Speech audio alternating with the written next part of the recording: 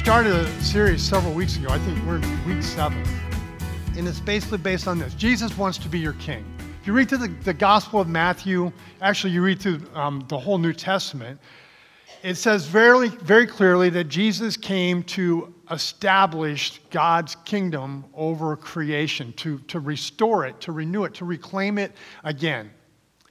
And that if Jesus came to introduce a kingdom, then Jesus is a king. And if he's a king, then the question is he our king?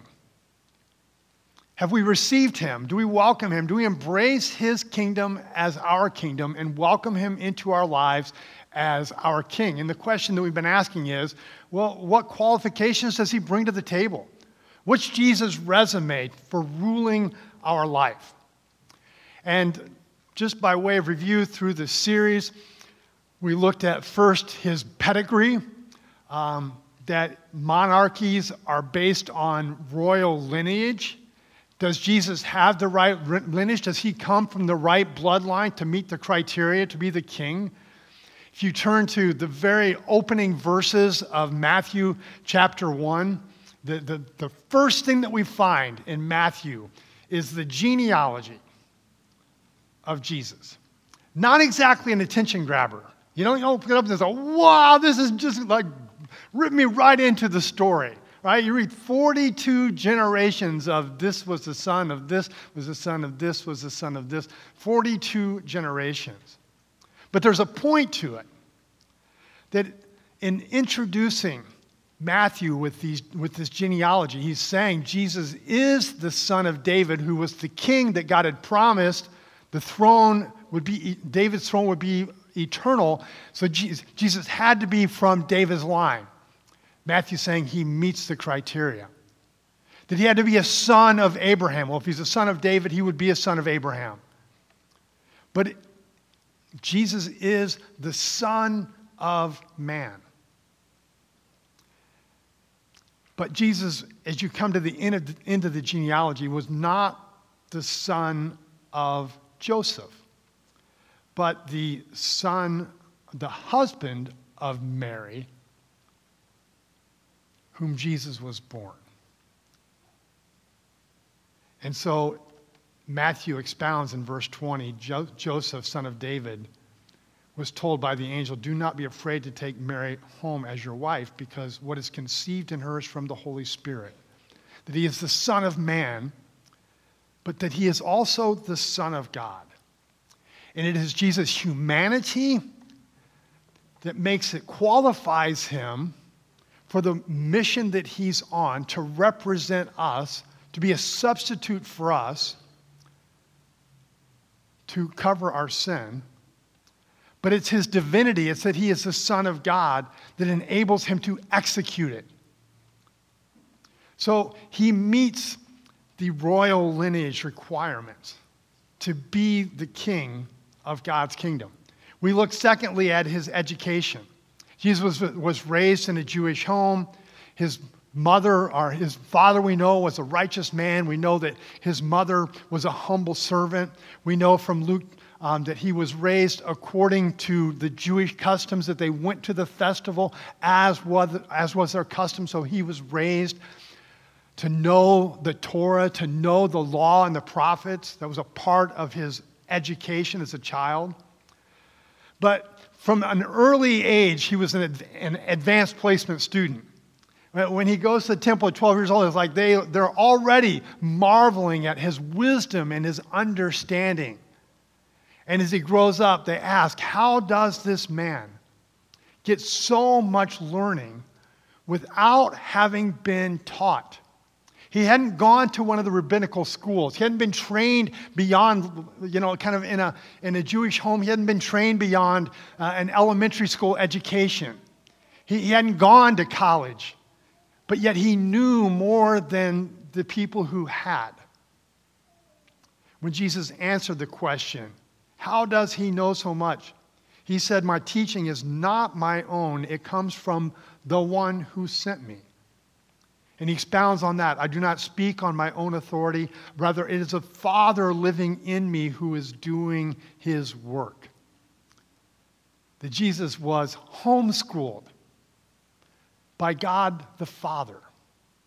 And when Jesus spoke, he was speaking the words of God, his educational background. And he says, well, this is verifiable. You can know that what I'm telling you is true, if my words are from the Father or not.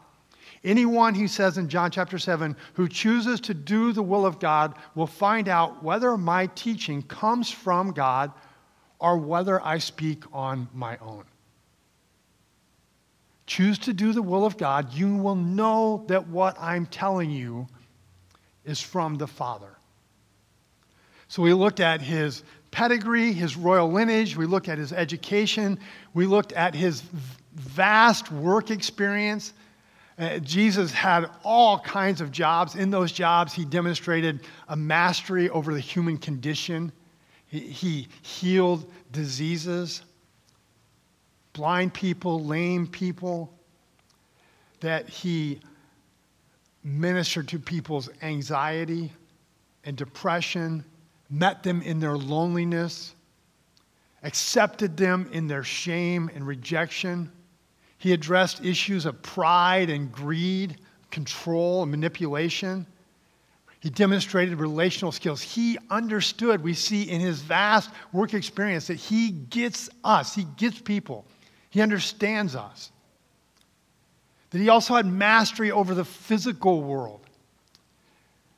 That he understood things like how seeds produced plants and how trees produced fruit and how animals and the animal world worked and how kingdoms worked.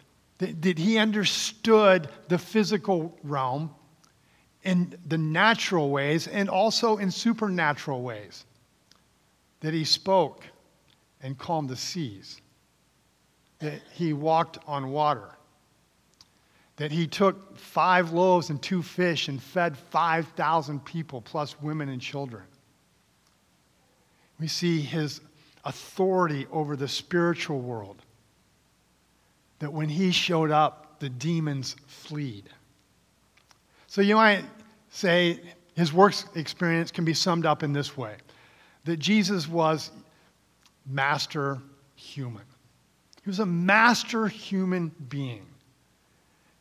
Paul would go on to say that he is the second Adam. We have Adam, and Adam, through Adam, sin entered the world, and then Jesus comes, and because he's the Son of Man, because he is the Son of Man, he qualifies that he is man, but because he comes from the seed of the Heavenly Father by the Holy Spirit, he's Adam minus sin,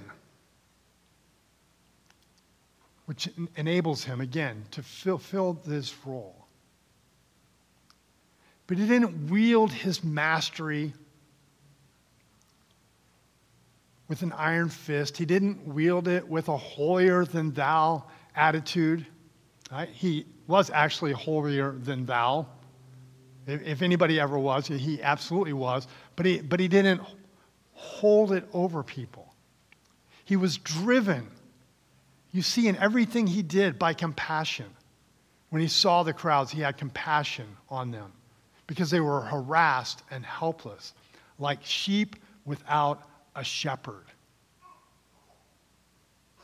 like subjects without a king, like children without a father. We looked at Jesus' references. John the Baptist, Peter, the demons, Matthew, the Pharisees, Richie Rich, the poor little rich boy, Mrs. Thunder, Judas, the Roman card at the cross.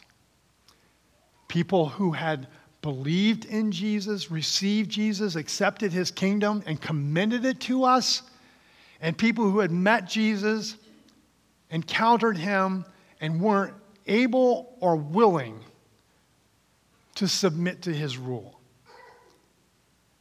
And what we saw in that is that people who still held on to the vestiges of their kingdom, who still thought they could somehow make their life work without God, rejected it.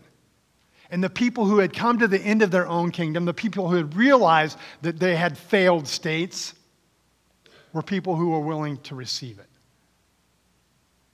And then finally, we looked at his background check and discovered that Jesus had a felony conviction, that he was convicted for the sins of humanity and sentenced to death by crucifixion. But because he is the Son of God and the Son of Man, Jesus' punishment renders the citizens of his kingdom of heaven innocent. And I finished last week with this statement. If this is true, Jesus' criminal background is the strongest case for his rule in our lives because the crime he was punished for is ours. The question that I want to close this series with is this. Is it true? Is it true? People lie on their resumes. The former CEOs of Yahoo and Radio Shack lost their jobs because they lied on their resumes. The former head coach of Notre Dame University football coach lost his job because he said that he had done things that he didn't do on his resume. In fact, I read this morning that 30 to 70% of Americans actually admit to lying on their resumes. Wow. So how do we know that this resume that we've been going over, that we've been extrapolating from Matthew for the past 6 weeks, how do we know that what we have here is really true, that Jesus really had this education, this work experience, that all this, what we're learning, what we've read, is true? How reliable is the information that we have? In Jesus' day, he was a relative nobody from a distant corner of the Roman Empire. Now, he wasn't known in a vast part of the Roman world, just this one little corner. Now, imagine in 2,000 years, somebody decides they want to learn about Tim VanderBaan and President Joe Biden. And the internet is erased because they realize that people kind of come to the conclusion, we don't want everyone to know everything about us and everything that we've ever done and everything we've ever thought and everything we've ever ate and every place we've ever been. So we're going to erase it. And now they're going to try and find out information about Joe Biden and Tim VanderBaan 2,000 years into the future just with stuff that's been written in books. They're not going to have a whole lot of information about me.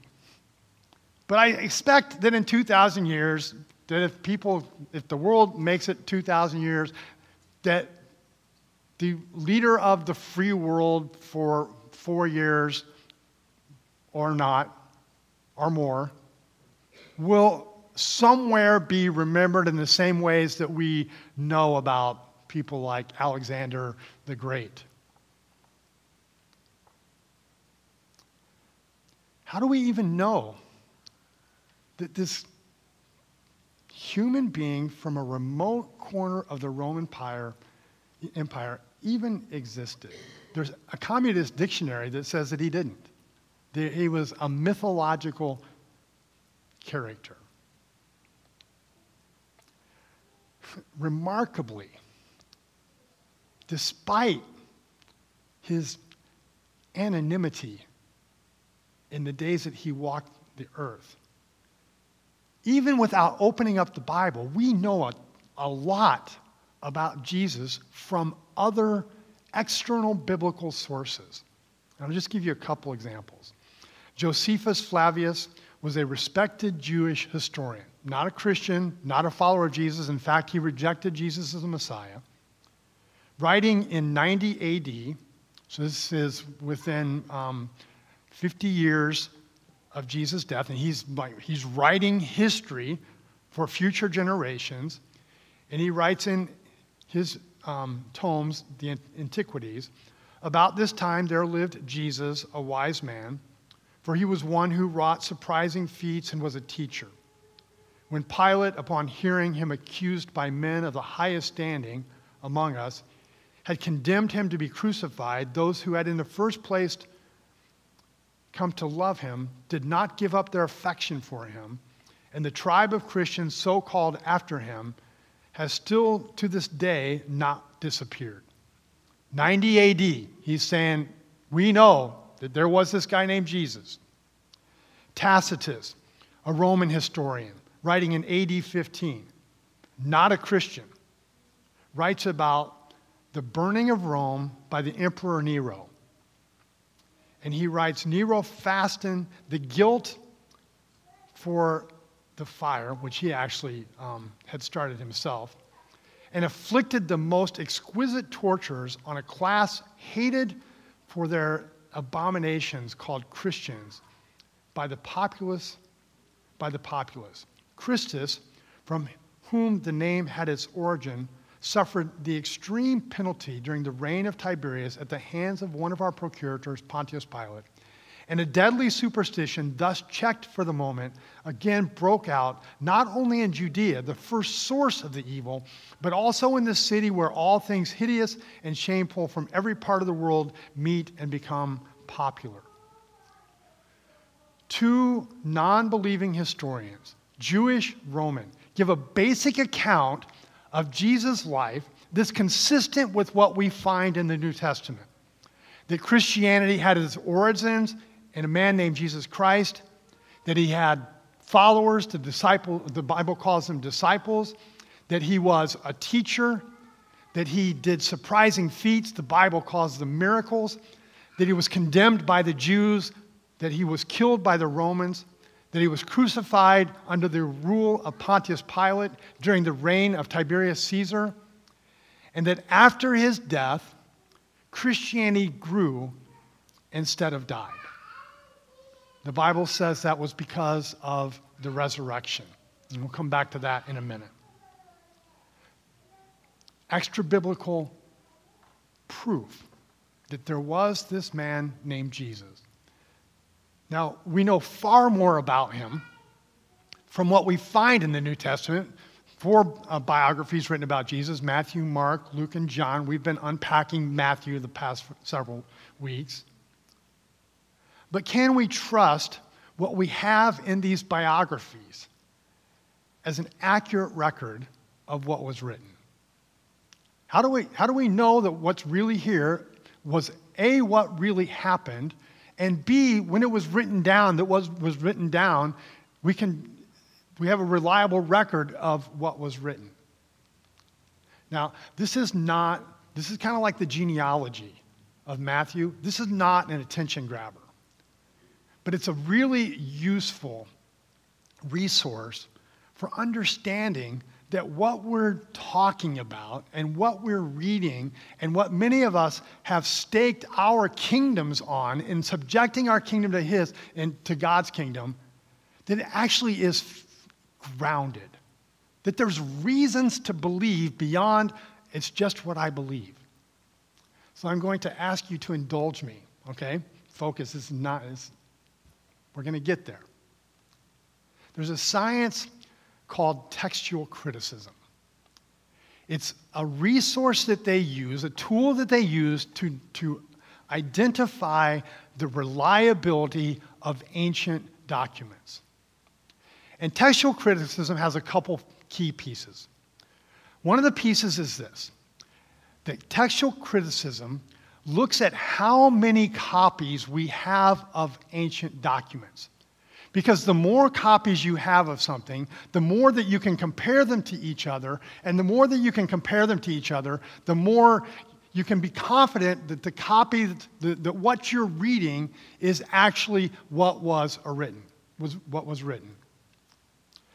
Number of copies. The second component of textual criticism is the time lapse between the time when it was written, when we have the earliest copies. So, we're going to look at a couple charts. Herodotus and Thucydides were historians that wrote in the 5th century BC.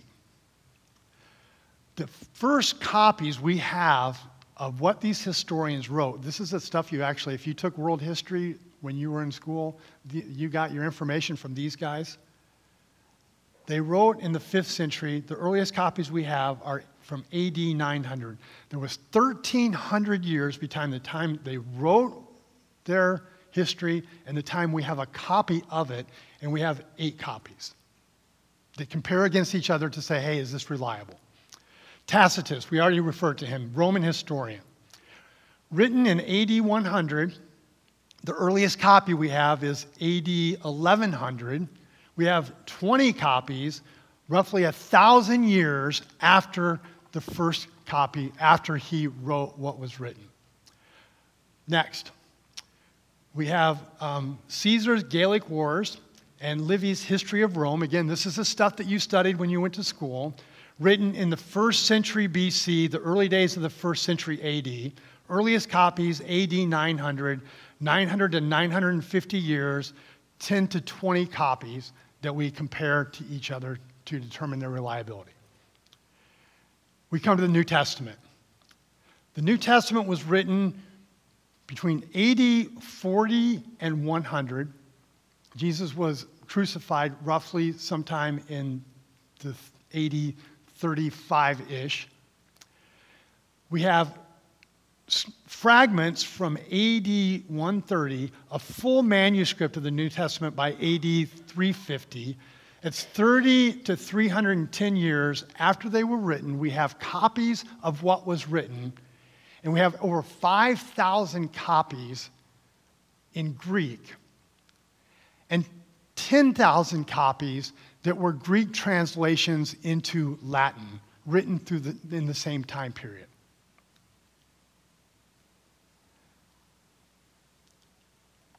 The New Testament,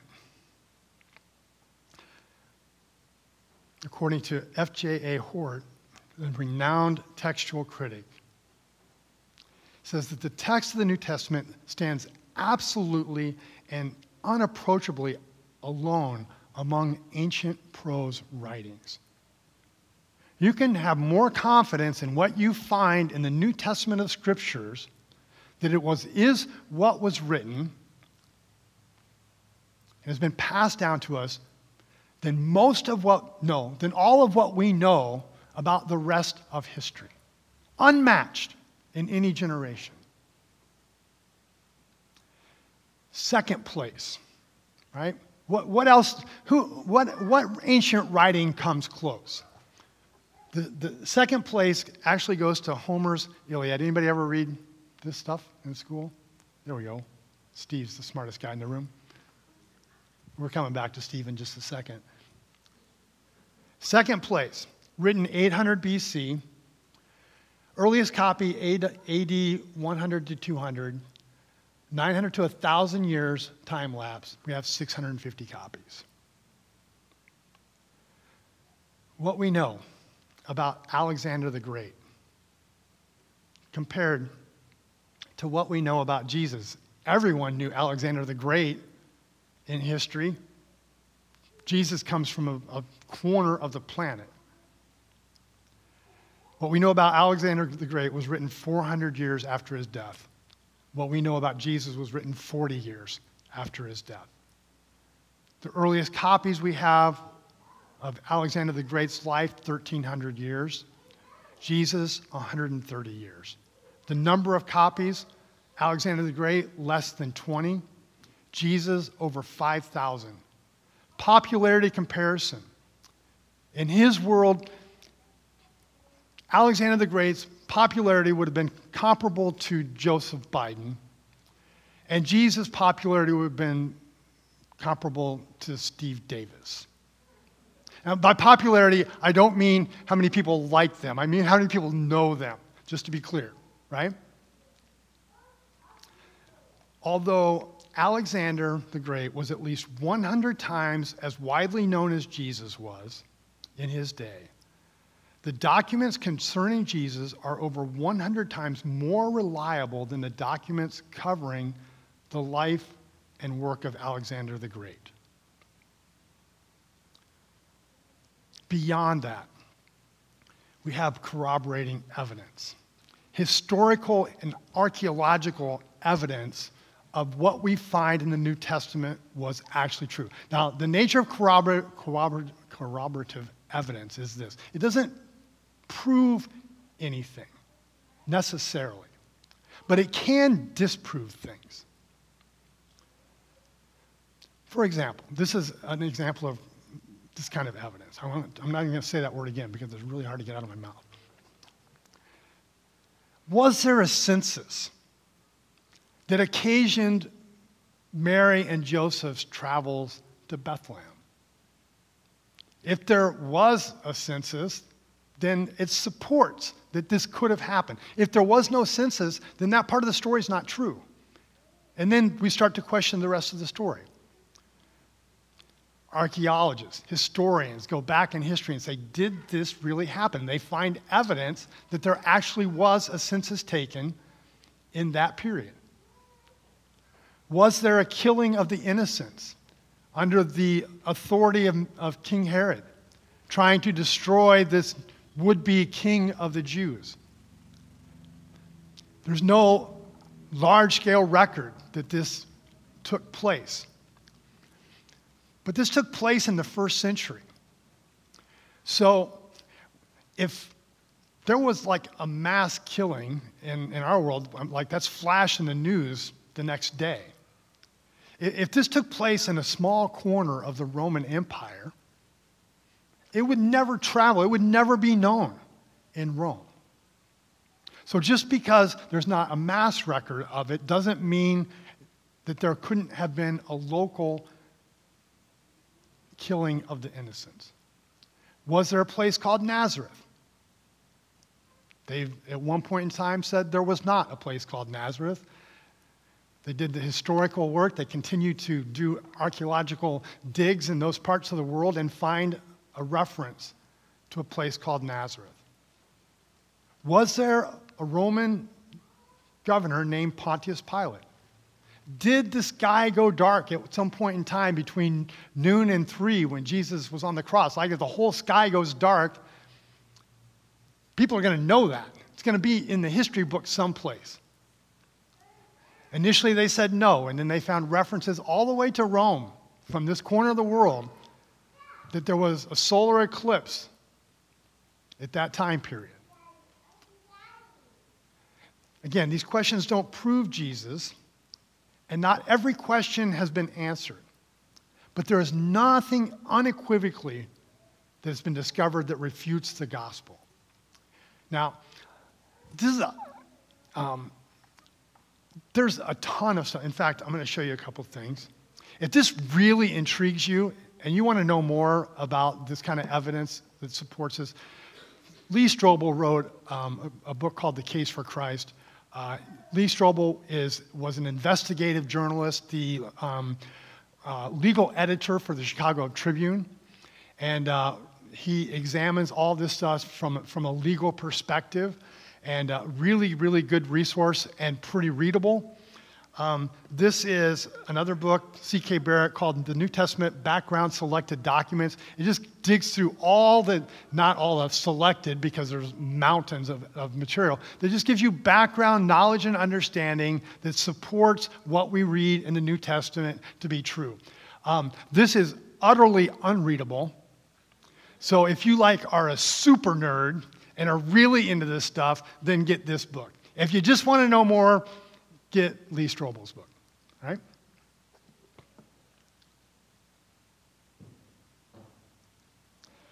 Ultimately, Christianity stands or falls on the resurrection. This is the most important component of the history of the good news of the kingdom of God. We can know that there was a man named Jesus. We can know that he was a teacher. We can know that he performed miracles that people didn't understand how they happened. We can know all of these things, but we can know that he was crucified and that he was buried. But if he did not rise from the dead, none of the rest of it matters. Paul says, if Christ has not been raised our preaching is useless, and so is your faith. Useless. In fact, Paul says, if it's not true, you may as well go eat and drink, for tomorrow you die. Because the trustworthiness of Jesus hangs in the balance on this. He said that he was going to be crucified, that he was going to be killed, that he was going to be laid in the tomb, and that he would rise again. If he didn't do that, then he was a liar or he was crazy. But he wasn't the Lord. He wasn't king. It's central to his message. We're saved from eternal punishment by his crucifixion. But we're saved to eternal life by his resurrection. If he was not raised from the dead, then all of us die, and none of us are raised again. We know Jesus lived, and we know that he died. Josephus, Tacitus, the New Testament. Did he really rise from the dead? There are some people who say he didn't really die. It's called the swoon theory. That he went through the crucifixion, that he wasn't really dead when they took him off the cross, that they laid him in the tomb, and he laid there for a couple days. And then after the torture that he went through, many people didn't survive the flogging, hung on a cross, had a spear stabbed up through his side that bled out blood and water, which was proof that he was dead, laid him in a tomb, and then without any medical care or treatment, that he got up and walked out of the tomb. It seems harder for me to believe that that's true than that Jesus was raised from the dead. Crucified people didn't walk away from their experience.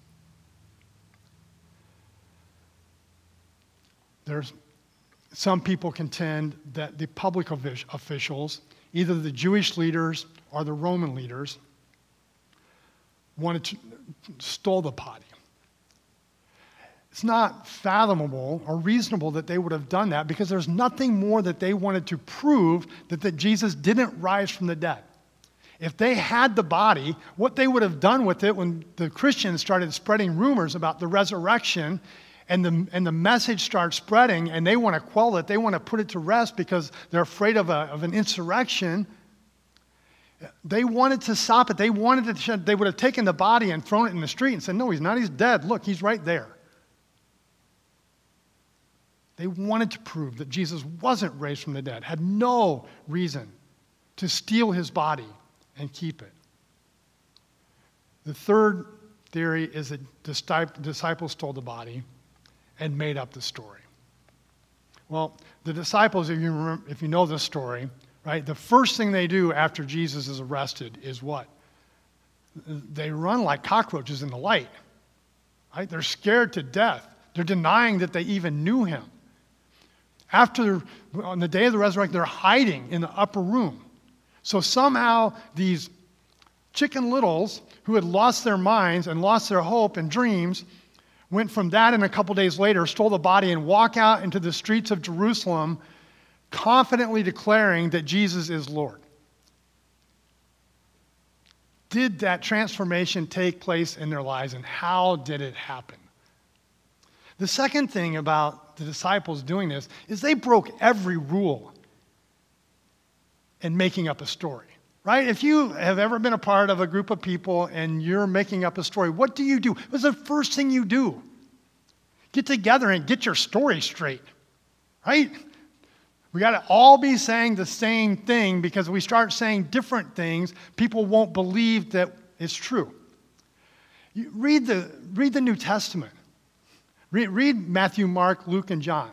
They disagree on how many people went to the tomb. They disagree on how many people were at the tomb. They disagree on when Jesus first appeared and who he first appeared to. It sounds like people who are like reacting to something in real time and trying to figure out this incredible event with just pieces of information as they come in. which, if it was true, is actually exactly what would have happened. Their first witnesses were women.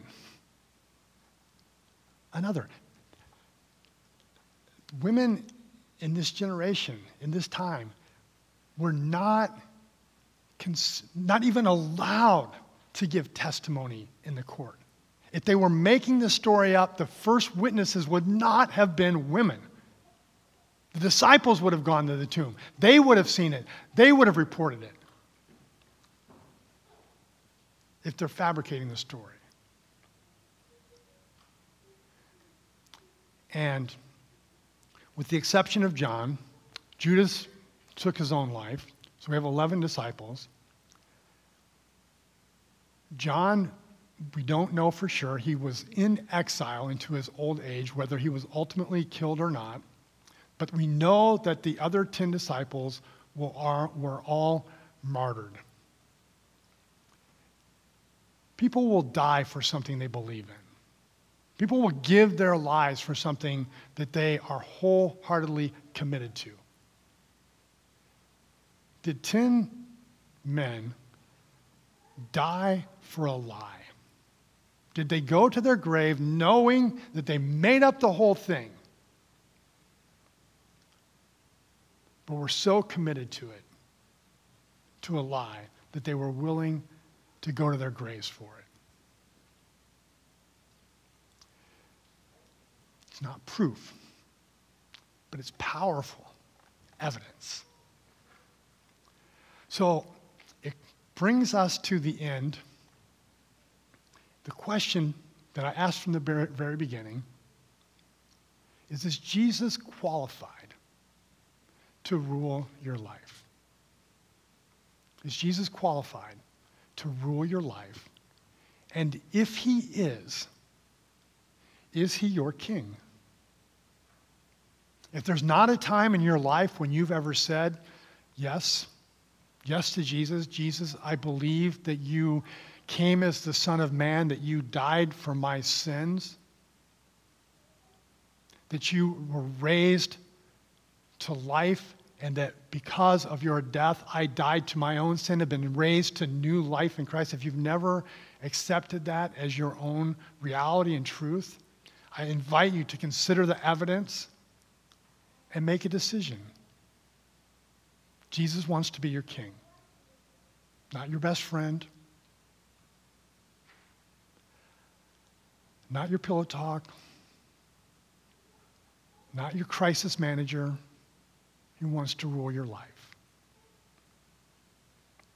If he is your king, then my question is this: what parts of your domain, the realm that you are responsible for, is Jesus not yet ruling? Not because he can't, but because you haven't yet given it to him. Because that's the reality of our lives, right? We hold on for dear life to what we find peace and hope and security in. And so the process of surrendering our kingdom is a one-time event. It's I accept Jesus as my king. And then it's a lifetime of discovering, oh, wow, he wants that too. Oh, he's in charge of my marriage. He's in charge of my parenting. Oh, it's not my house, it's his. It's not my car, it's his car. It's not my money, it's his money.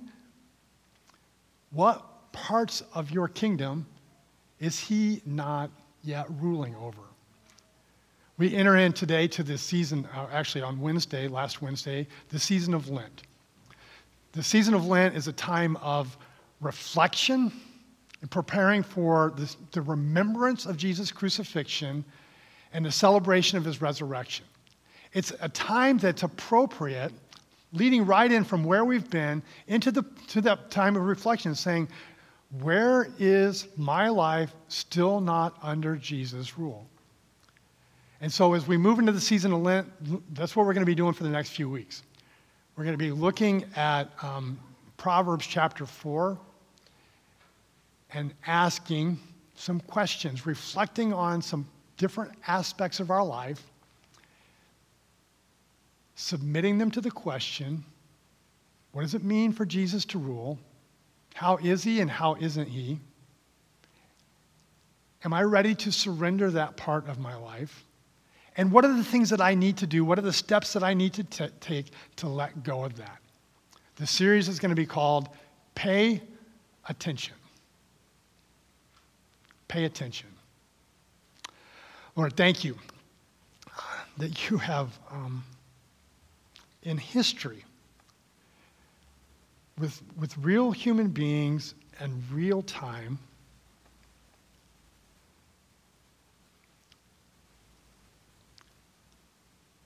preserve for us a record of your acts. And for the meticulous effort that went into writing and protecting the testimony over generations.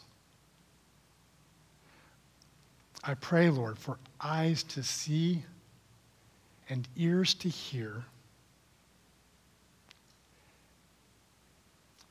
and the humility to receive if we come to the conclusion that it is true. In Jesus' name.